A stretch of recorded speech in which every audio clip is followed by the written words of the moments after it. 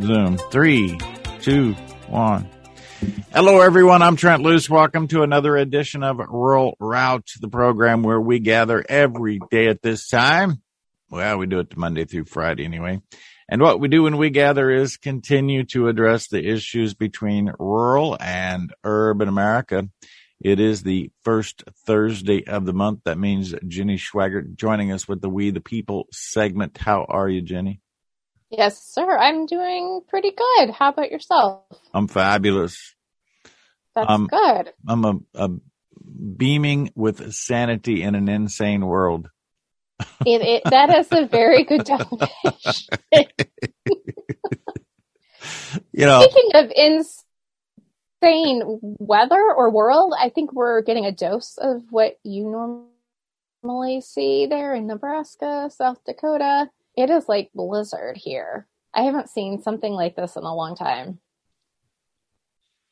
Yeah, I keep track of that weatherman, Rich Kane, on the other side of the state from you. And I see, well, of course, I talk to my mom on a regular basis. I see you've got a little blanket of snow like the good old days when I was a kid.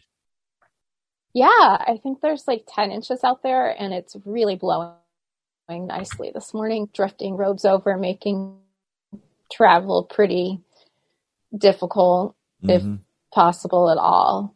So, but the kids have a traditional snow day. Our superintendent chose to give them a traditional snow day. So they're not doing e-learning. They don't have to make, any assignments or have responsibilities. They can just go out and play. And he specifically said that. And I thought that was really refreshing.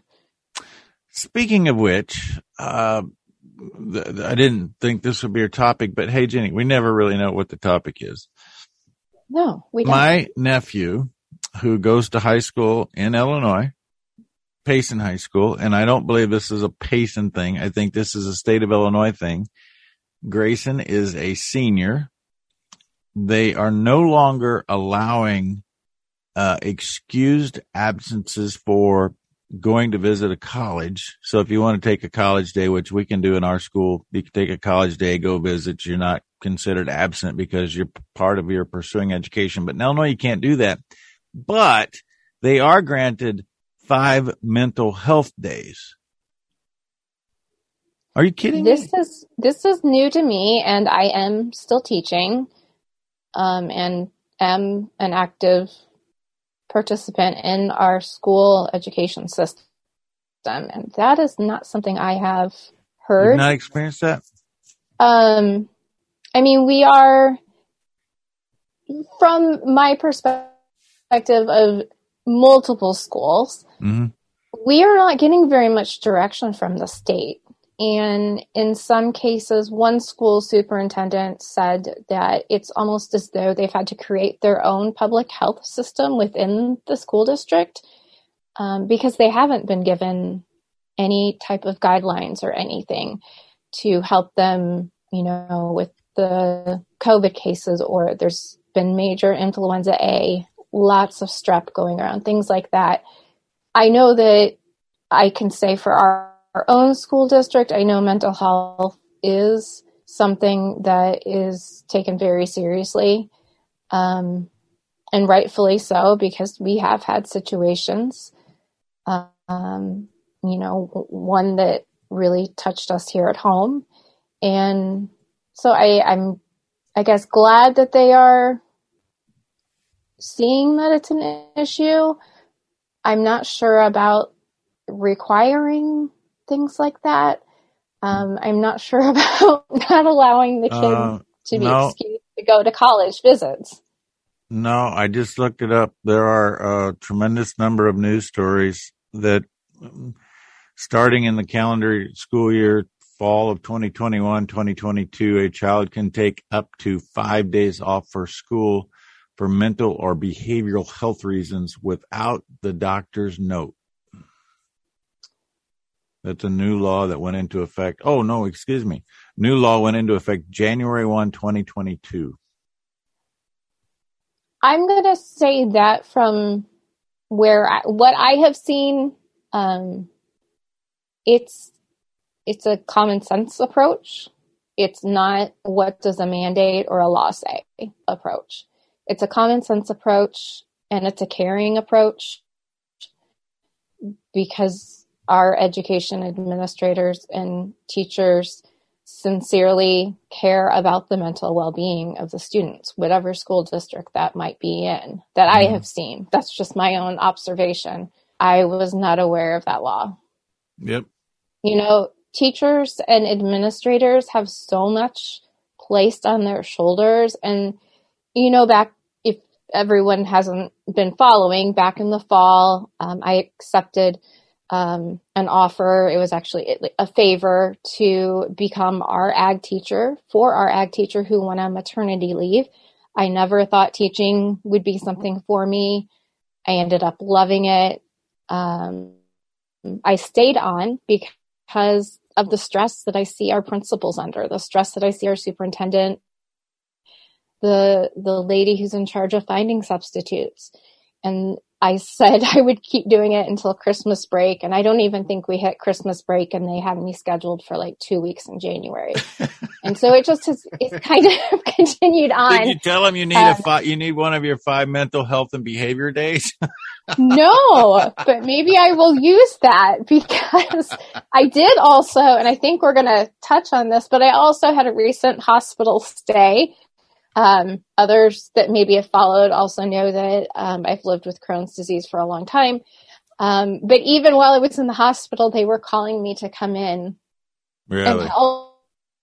But I hadn't disclosed that that's where I was at. But yeah, I mean, that's how much substitutes are needed right now. We don't have time to worry about, you know, these laws or the politics or the fights. Our school district is so respectful as far as teachers. You know, there's some teachers who are very, very strict on making sure the masks are worn precisely, perfectly. And if they have a kid that gets sick in their room, they don't want to touch anything. And I feel now, having COVID, you probably don't know this. I think I've had it 3 times now. I believe I had the Omicron, but I wasn't tested for it at the time because it was Christmas break. But I have the immunity, and I feel safer than somebody else who's maybe high risk that's not had it yet. And so I'll go in there and I'll help sanitize everything for that teacher. And, you know, the same as reverse. We respect each other's feelings and thoughts. There's no fights. There's no protests or anything like that. There's no time for any of that.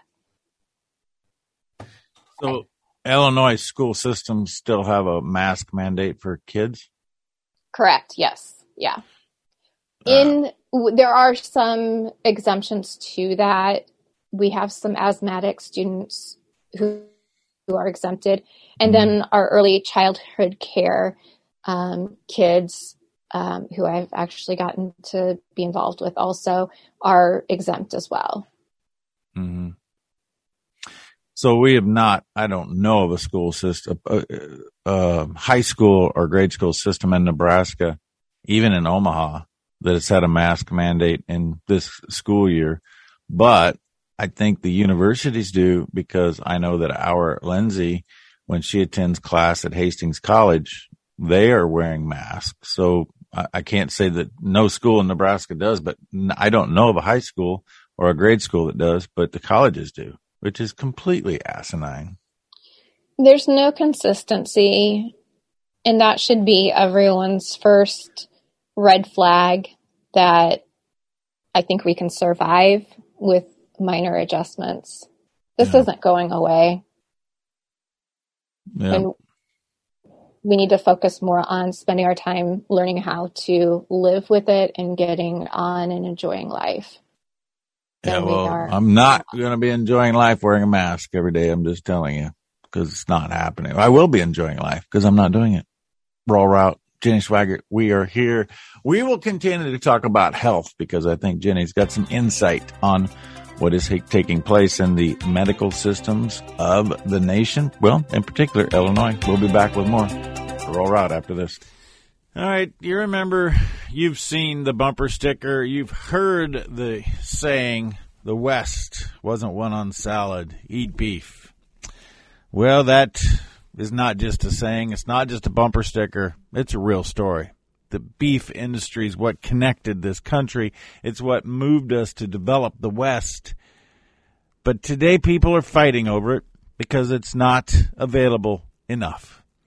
I've talked a lot about the spread between what the packer is paying the producer, what the product is bringing in the retail case, but in a Golden Corral in Pennsylvania this past week, yep, there was a 40-person brawl because the Golden Corral ran out of beef. Arrests are pending. Don't run out of beef. Get more details at loosetailsmedia.com. Welcome back. Roll Route, Trent Loos alongside Jenny Swigert. First Thursday of the month comes around. We are here. Actually, you had a guest lined up, and you just can't rely on those Brits. Yes, Farmer Tom, who I think I didn't realize he's been just like vacationing, he's been on holiday through the States, and it's just been hilarious because he's been tracking down. He's very much into the Food Network's diners, drive-ins, and dives, I think is what it's called, a television show. It's been on for years. I didn't realize how long.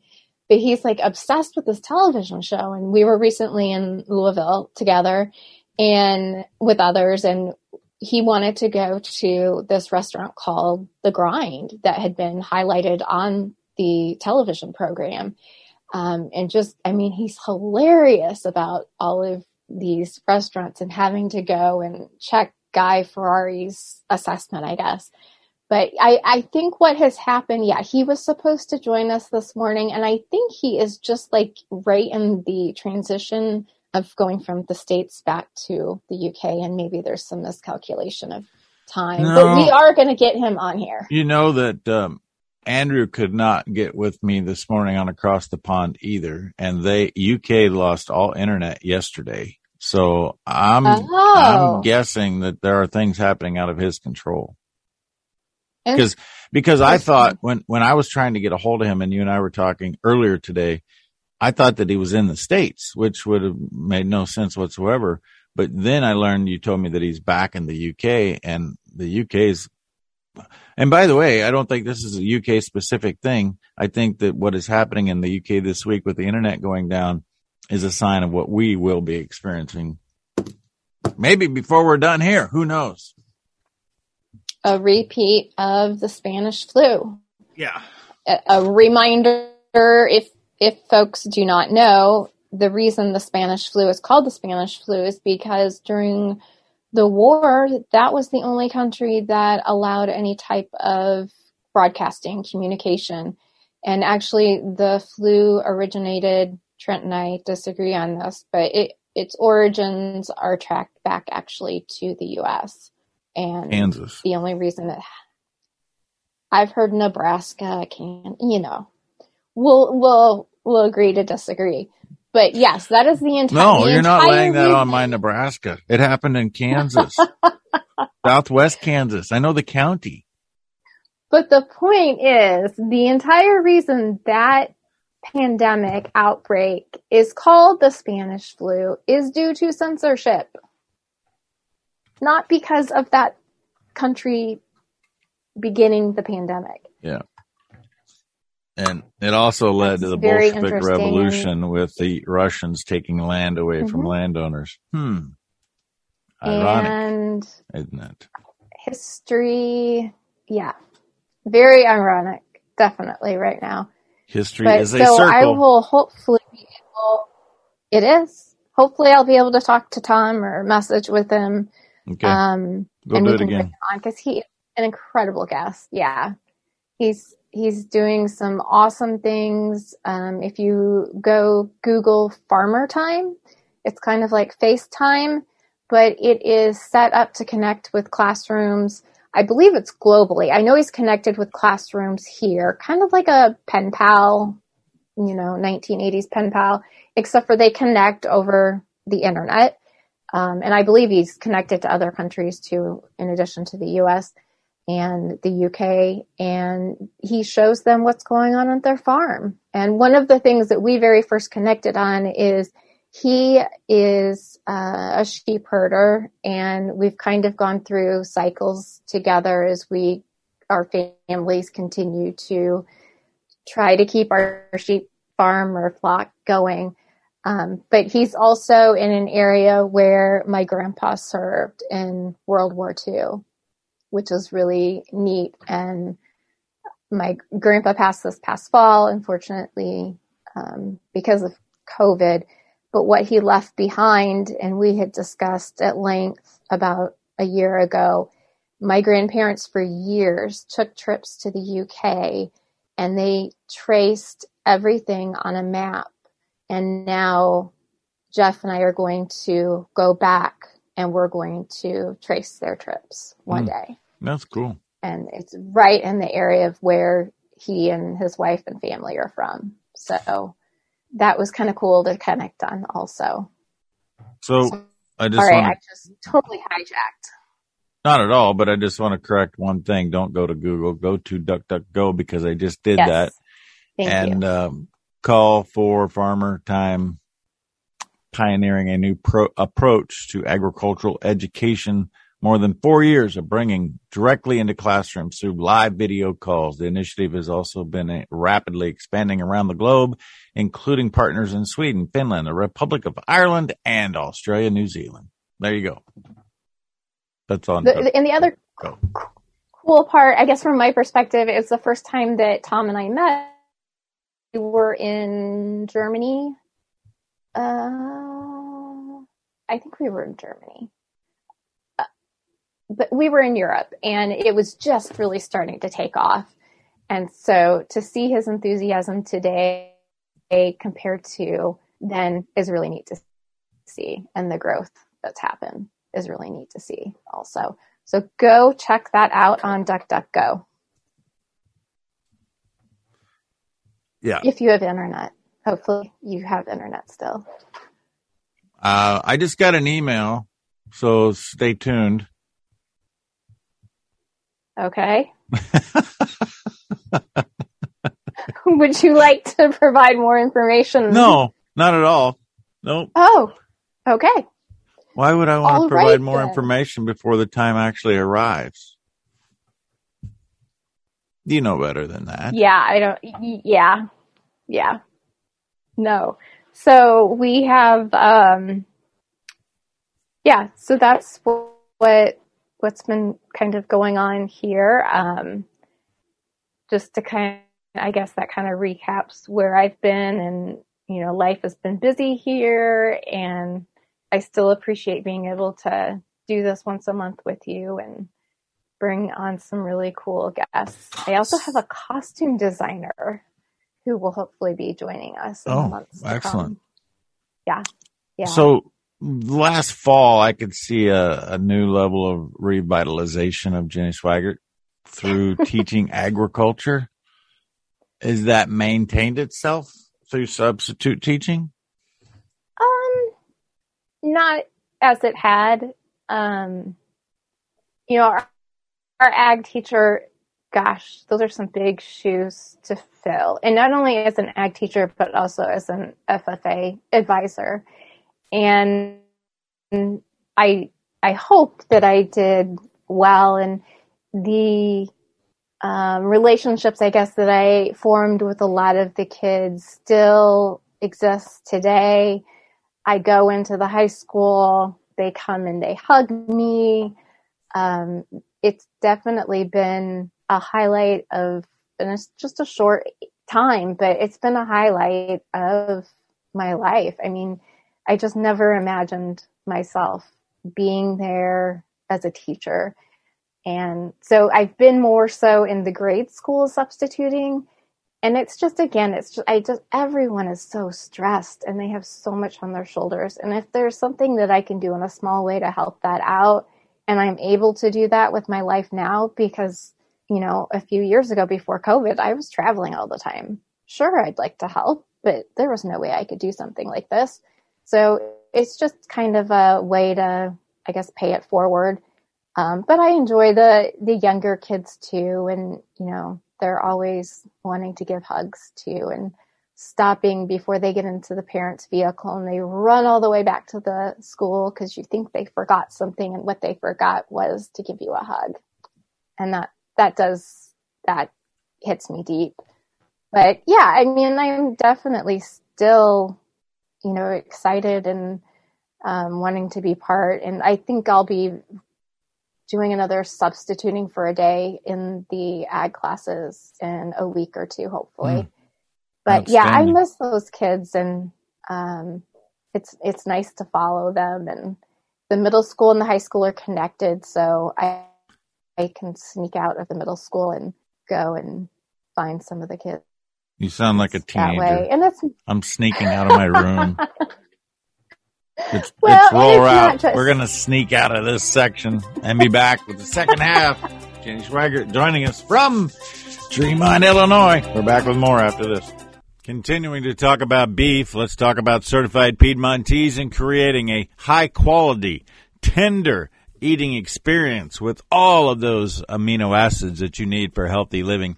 Certified Piedmontese needs more Great Plains cattlemen to be a part of the supply chain. Get more details about what the premiums amount to. We're talking about $180 per head over market price. That's a per head basis, local, based upon your local market. 600-pound calves, and we'd like you to AI the cows, but it's not necessary. Get more details at LoneCreekCattleCo.com. Full details about what it takes to be a part of the supply entity for Certified Piedmontese. LoneCreekCattleCo.com. Welcome back. Roll Route, Trent Loos alongside Jenny Schweigert on a Thursday, a We the People Thursday. You haven't been showing cattle lately, have you? No, we haven't. This has been kind of our downtime. I believe things will start back up in March, but don't quote me on that because I think like any farm or ranch family, things change. Mm-hmm. I don't have to quote you on that. You quoted yourself. Oh, okay. Great. I mean, you said, I think we're going to start back up in March. So yeah, I mean, you said it. Yeah.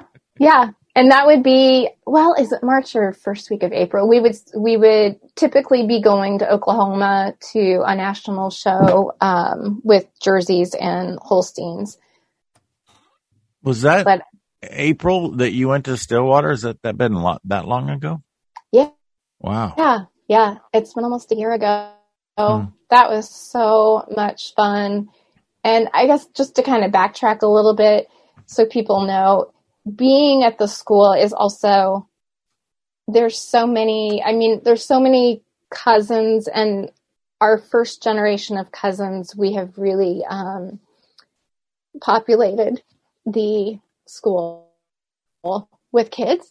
So, there's just too many to keep track of. So it's all nieces and nephews is how I keep track of everybody. And we, like, for instance, just as for example, before our middle son started driving, there were 8 Schweigerts on the one school bus.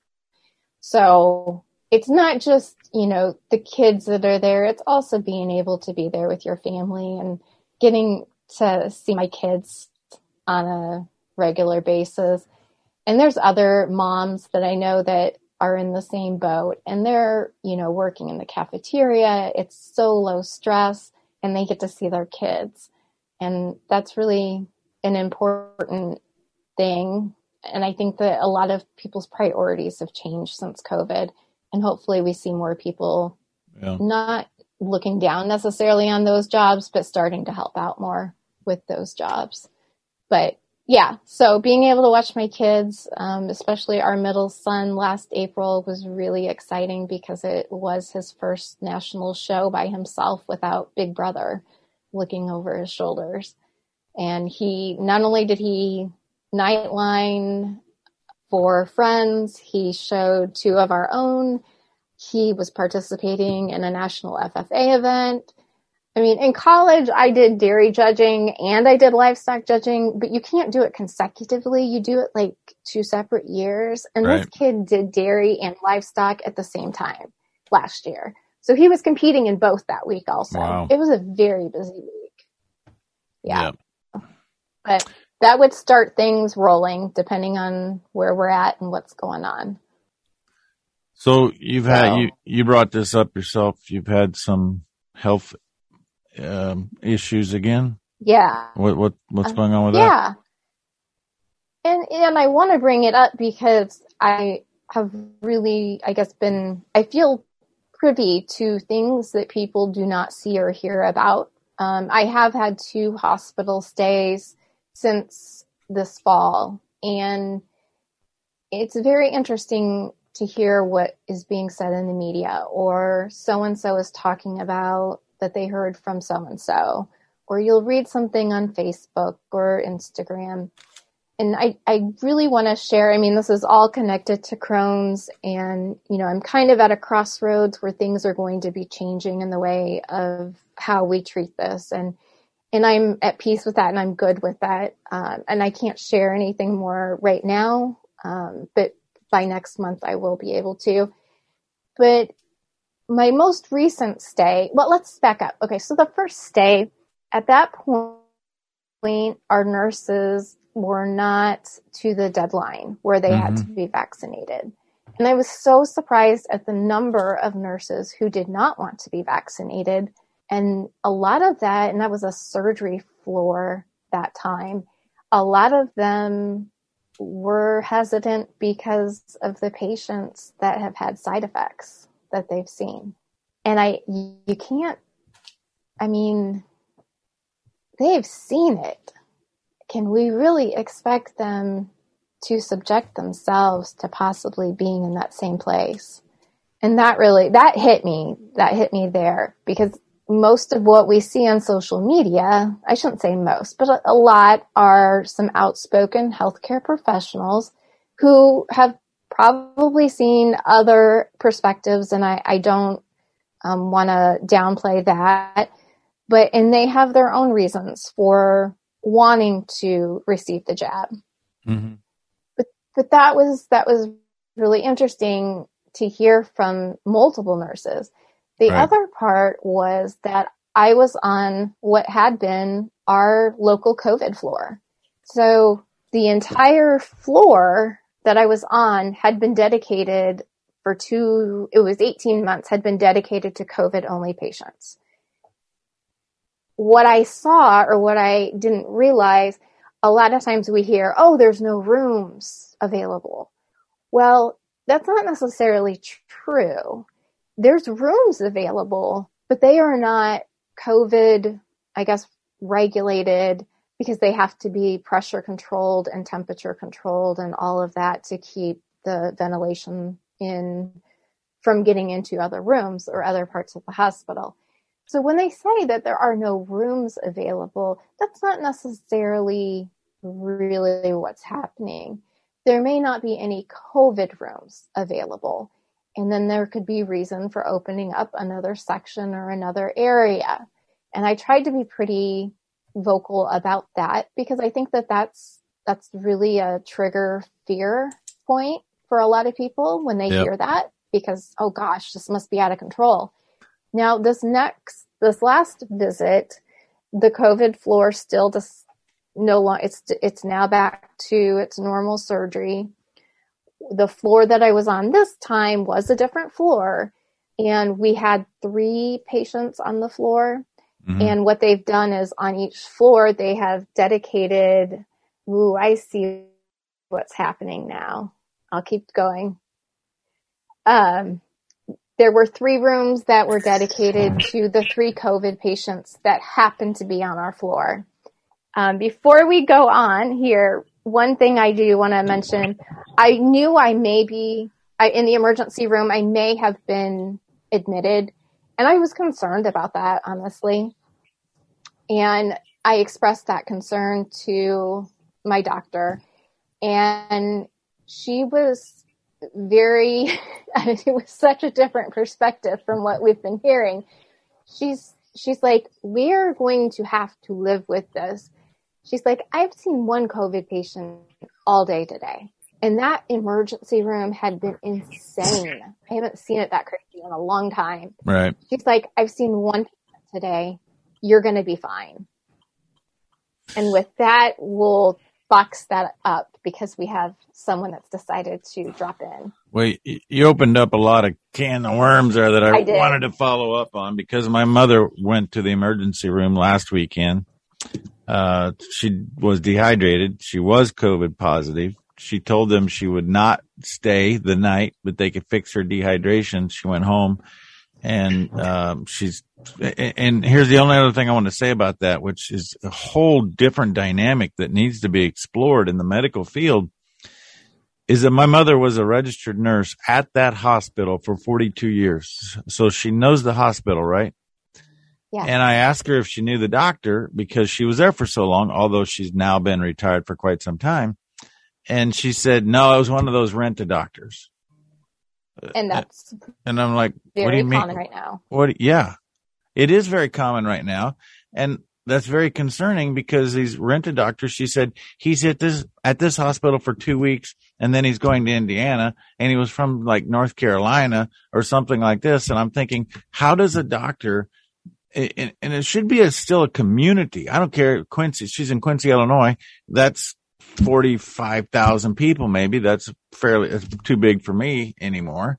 But you should still have continuity in the community as a doctor. And I know personally, I have friends who are doctors who are traveling, and they may be retired cardiovascular experts or surgeons. They want to retire, but there are hospitals in such dire straits of experts in these fields. They come in for 2 weeks and do their thing and then move on. Well, I just don't understand that. That is not practicing medicine. Practicing medicine is developing a relationship, knowing your patient, going forward. These people are just reading charts, and you can't learn about people reading charts. They're not reading charts. There are pros and cons to what you just discussed, but I can assure you they are not reading charts. What does that mean? 9 times out of 10, if I see a doctor in the emergency room, they have not read my chart. They don't know that I've had 26 years of experience with Crohn's and ulcerative colitis. They don't go back and see that I've had 8 blockages since January of 2018. They don't know any of that. That makes it even worse. That makes this scenario worse. It is. It's scary. It's very scary, because that means they're treating based on a patient who, in my case, very much excruciating high levels of pain. Blood pressure is high. I'm not thinking completely straight when I'm in that much pain. I can't tell you everything. My husband couldn't come in at that point in time to help, and he knows just as much as I do. So they're relying on a patient who is extremely discomfortable, probably cannot remember everything that's been going on, and is asked the same question over and over and over again. And that is actually, I have recently learned, actually taught to do that. Wow. We will see a whole new rebirth in medicine again on the other side of this. And I don't know when the other side begins. I don't know anything of what I said other than what has been happening in the medical business will not continue to happen. We are going to take a break. I see that we have a guy named Farmer Tom who maybe figured out how to maneuver through that internet in the UK. We'll take a break. We'll be back with the last segment of Roll Out. James Schwager, Trent Loos, and Farmer Tom after this. You've heard Dr. Nathan Bryan talk about the importance of nitric oxide in your immune health. We've got a full dissertation. You can find the entire conversation if you go to Trent on the Loose, and that is at beck.news. But the moral of the story is that no matter what your diet, you should take a supplementation of nitric oxide. 1 lozenge a day, maybe 2, depending on what your blood flow is. I take 1. I've taken 1 for 18 years. Some people need to take 2. It's all about the science and what's best for you. No2u.com. You can get a special offer today if you put Trent in the coupon code or go to loosetalesmedia.com. Welcome back, everyone. I'm Trent Loose alongside Jenny Swaggart, and I believe we have Farmer Tom checking in from the UK. Apparently, we've got some service finally in the UK. Yes. Jenny, we've kind of set this up a segment or two ago, but tell us what we're in for here. Right. A guy who's addicted to a TV show with Guy Fieri. Is that what you said we're in for? More or less. Yeah, that's a very good summative of the situation. I think we had to, at our hotel before everybody decided to jump into the Ubers, we had to hear a formal description of this restaurant, I believe called The Grind. I actually have that on video. I should put that on social media somewhere. And then, the description of what happened. And I think this was a program that aired quite some time ago. But if a city has one of these restaurants, he has to go see it. And so we all, I think there was over a dozen of us, jump into these Ubers and we're trying to get there. And all of a sudden we get there and it's dark. And actually then we start realizing a lot of things around us are dark. Nothing's open. What is going on? And, it was Louisville, Kentucky. Most of us are from the north, I think. And it had been snowing for a little while. Because of the half-inch of snow, the mayor of Louisville, Kentucky, made a proclamation that all businesses close their doors. So sadly, we were not able to go and enjoy this restaurant, The Grind, that we had all been really worked up about, and we're ready to see if we could be mini Guy Fieri's. I'm still just kind of for a half inch of snow in Louisville, I can see that in Houston. I can see that in Biloxi. But Louisville, that just seems so far north for that to happen. But that was kind of the bombshell and what happened in our search for The Grind. Farmer Tom, are you with us? I'm with you, receiving you loud and clear. All right. Where exactly in the UK are you? I'm about 80 miles north of London, pretty close to Cambridge. I think would probably be the nearest well-known town. That's way too close to a lot of people, London. We're a pretty highly populated island. There's 70 million of us over here, and there are only 5 US states that are smaller than the entire United Kingdom. So, it's pretty crowded. Tell us about your farm. So we're a mixed farm. We're mainly arable, combinable crops. So that's wheat, barley, canola, beans, and we have a few sheep as well. And we work closely with my uncle who farms next door and has beef cattle. So we're a pretty conventional mixed operation, farming on relatively heavy clay soils. No dairy cows, because you're close to you're not too far from Nottingham, right? And the great cheese mecca that it is. That's right. You see, to the west, we've got where it starts to get a little bit more hilly, and they get a bit more rain. It's pretty good dairy country. So we've got some fantastic cheeses made out that way. You mentioned Nottingham, Melton Mowbray, and actually we're about 3 miles away from a village called Stilton, which you'll know well from the name of the cheese. So it's a pretty good cheese heritage. No, actually, I want to interrupt you there, Tom. I did not know about Stilton cheese until I went to Stilton, England, and then I got the whole thing. And this cheese is fantastic, and it's not something that we'd normally come by here in the U.S. Oh, well, you were pretty close to our home, and we did a challenge last February. We tasted a different British cheese every day for the month of February. I found out there are about 100 British cheeses, so it was great to taste a few of them. And you're doing that again. Well, this February, I mean, we always try and support our dairy farmers through the month of February through February Dairy. This February, I'm going to try my hand at making my own cheese. I have no experience whatsoever. I'm not particularly good, but I'm very good at eating cheese. So I'm hoping I can piece together the other bits of the supply chain and come up with something half decent. What was the winner in your contest last year? Oh, well, we run it for a couple of years. The winner the first year was a fantastic soft cheese from Sheffield in the north of England called Little Mester, which was a cow's cheese produced by a lady who only produces very small batches, uses great milk from a dairy called Our Cow Molly in Yorkshire, and it was just a fantastic cheese. But really, I felt like we were sport for choice. And as soon as you start looking around for cheese, and that's in the US or the UK, you soon find there's some great stuff around beyond the relatively benign stuff that we get sometimes in the supermarket.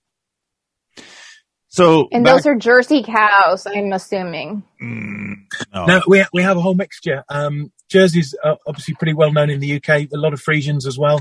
The Montbéliard cow is very popular. It's a Swiss breed, or a Montbéliard cross.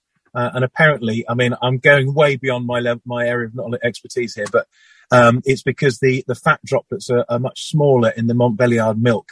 That's what makes a finer, more refined, flavorful cheese. So back to your own operation, Tom. You're in the cereal grain business, is what we would call you here for the most part. Is that malt barley you're raising? Yeah, we aim to produce malting barley. I would probably say about 50% of the time we don't make the spec here. We struggle to get our nitrogen levels low enough for malting. But we've got some going away to make syrup, and otherwise it goes into feed as well. So, I mean, that's why we try and support our dairy farmers. I may not have dairy cattle here, but we're all interreliant as farmers. One person's produce goes to another operation and then back again. So, we're very interreliant. Well, with that shortage of nitrogen coming to the UK in this growing season, you should be able to be just fine with your nitrogen levels in your barley this year. That's right. It's our friend Mr. Putin and all the other crazy things going on in the world are certainly conspiring. Our nitrogen prices have increased by about 350%, or 300%, but I think they have over on your side of the pond as well. So it'll be definitely an interesting and challenging year. Well, just to make sure that everything followed suit, we have burned down one of our nitrogen producing plants in, I believe, North Carolina. Yesterday it was still burning. So that's another topic for another day.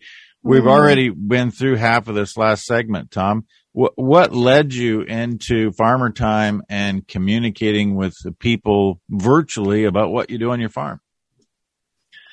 Well, I'm pretty passionate. I've only been a farmer for the last 5 or 6 years, worked in other industries before that, but just pretty passionate about, number one, the great industry we work in. I mean, agriculture. It provides the answer to a lot of the questions that society is asking at the moment, but also just passionate about showing people what happens on the other side of the farm gate. We have a great opportunity at the moment. People don't know a lot about farming, but they're fascinated by farming. So it's a great tension. It's a great opportunity. And so by linking farmers, each with their own classroom somewhere around the UK, we can help those children to learn about what happens in the countryside, how their food is produced, but also to get to know a farmer, such that if in future somebody tells them that all farmers are cruel and nasty, that they douse the countryside in chemicals, or they don't care about animal welfare, that they can say, hang on a minute, I used to do Farmer Time, and I had a farmer called Farmer Tom, and I'm sure he wouldn't be like that. And it allows them just to kind of process information a little bit better with that, and not just take all that nonsense that unfortunately we hear a lot these days. Mm-hmm. Are you familiar with Ray Brown, a dairyman in Cheshire? Excuse me, Cheshire? I don't think I am, although, I mean, if he's a dairyman for Cheshire, he'll produce some fantastic cheeses up there.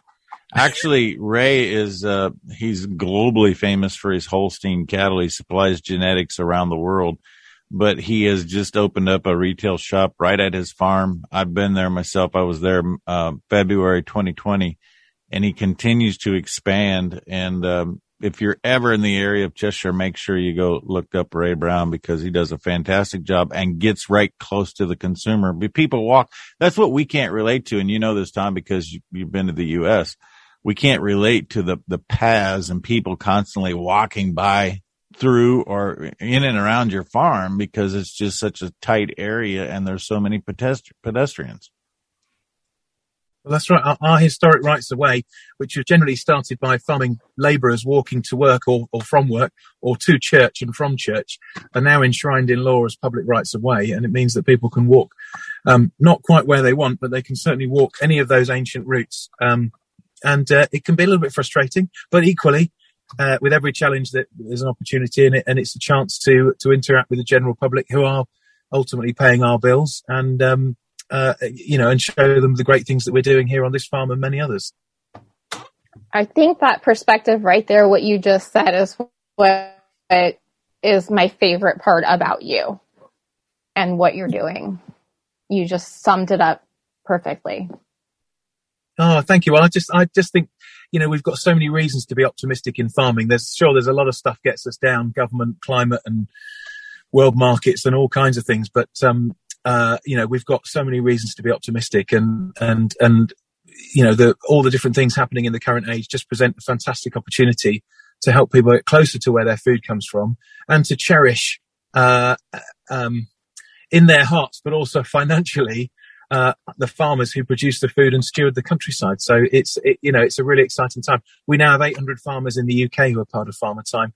We have probably about 1,000 farmers around the world: Australia, New Zealand, Finland, Sweden, Republic of Ireland, South Africa, and we're piloting in the USA, who are doing exactly the same thing, who are reacquainting, or actually just acquainting, young people, the next generation of consumers and labourers, and politicians with what goes on our side of the farm gate. So we have every reason to be excited and optimistic for the future. Well, Tom, we have reached that point in time when I have to say that we have journeyed down the road connecting everyone around the world to agriculture, and we are going to get you back as soon as possible. Okay. Thank you for getting with us here in the last segment. It's been a great pleasure. Thank you for having me on. Thank you. We have successfully journeyed down the road connecting rural and urban America around the world. For Jenny, Farmer Tom, Trent, we remind you that all roads do lead to a rural route.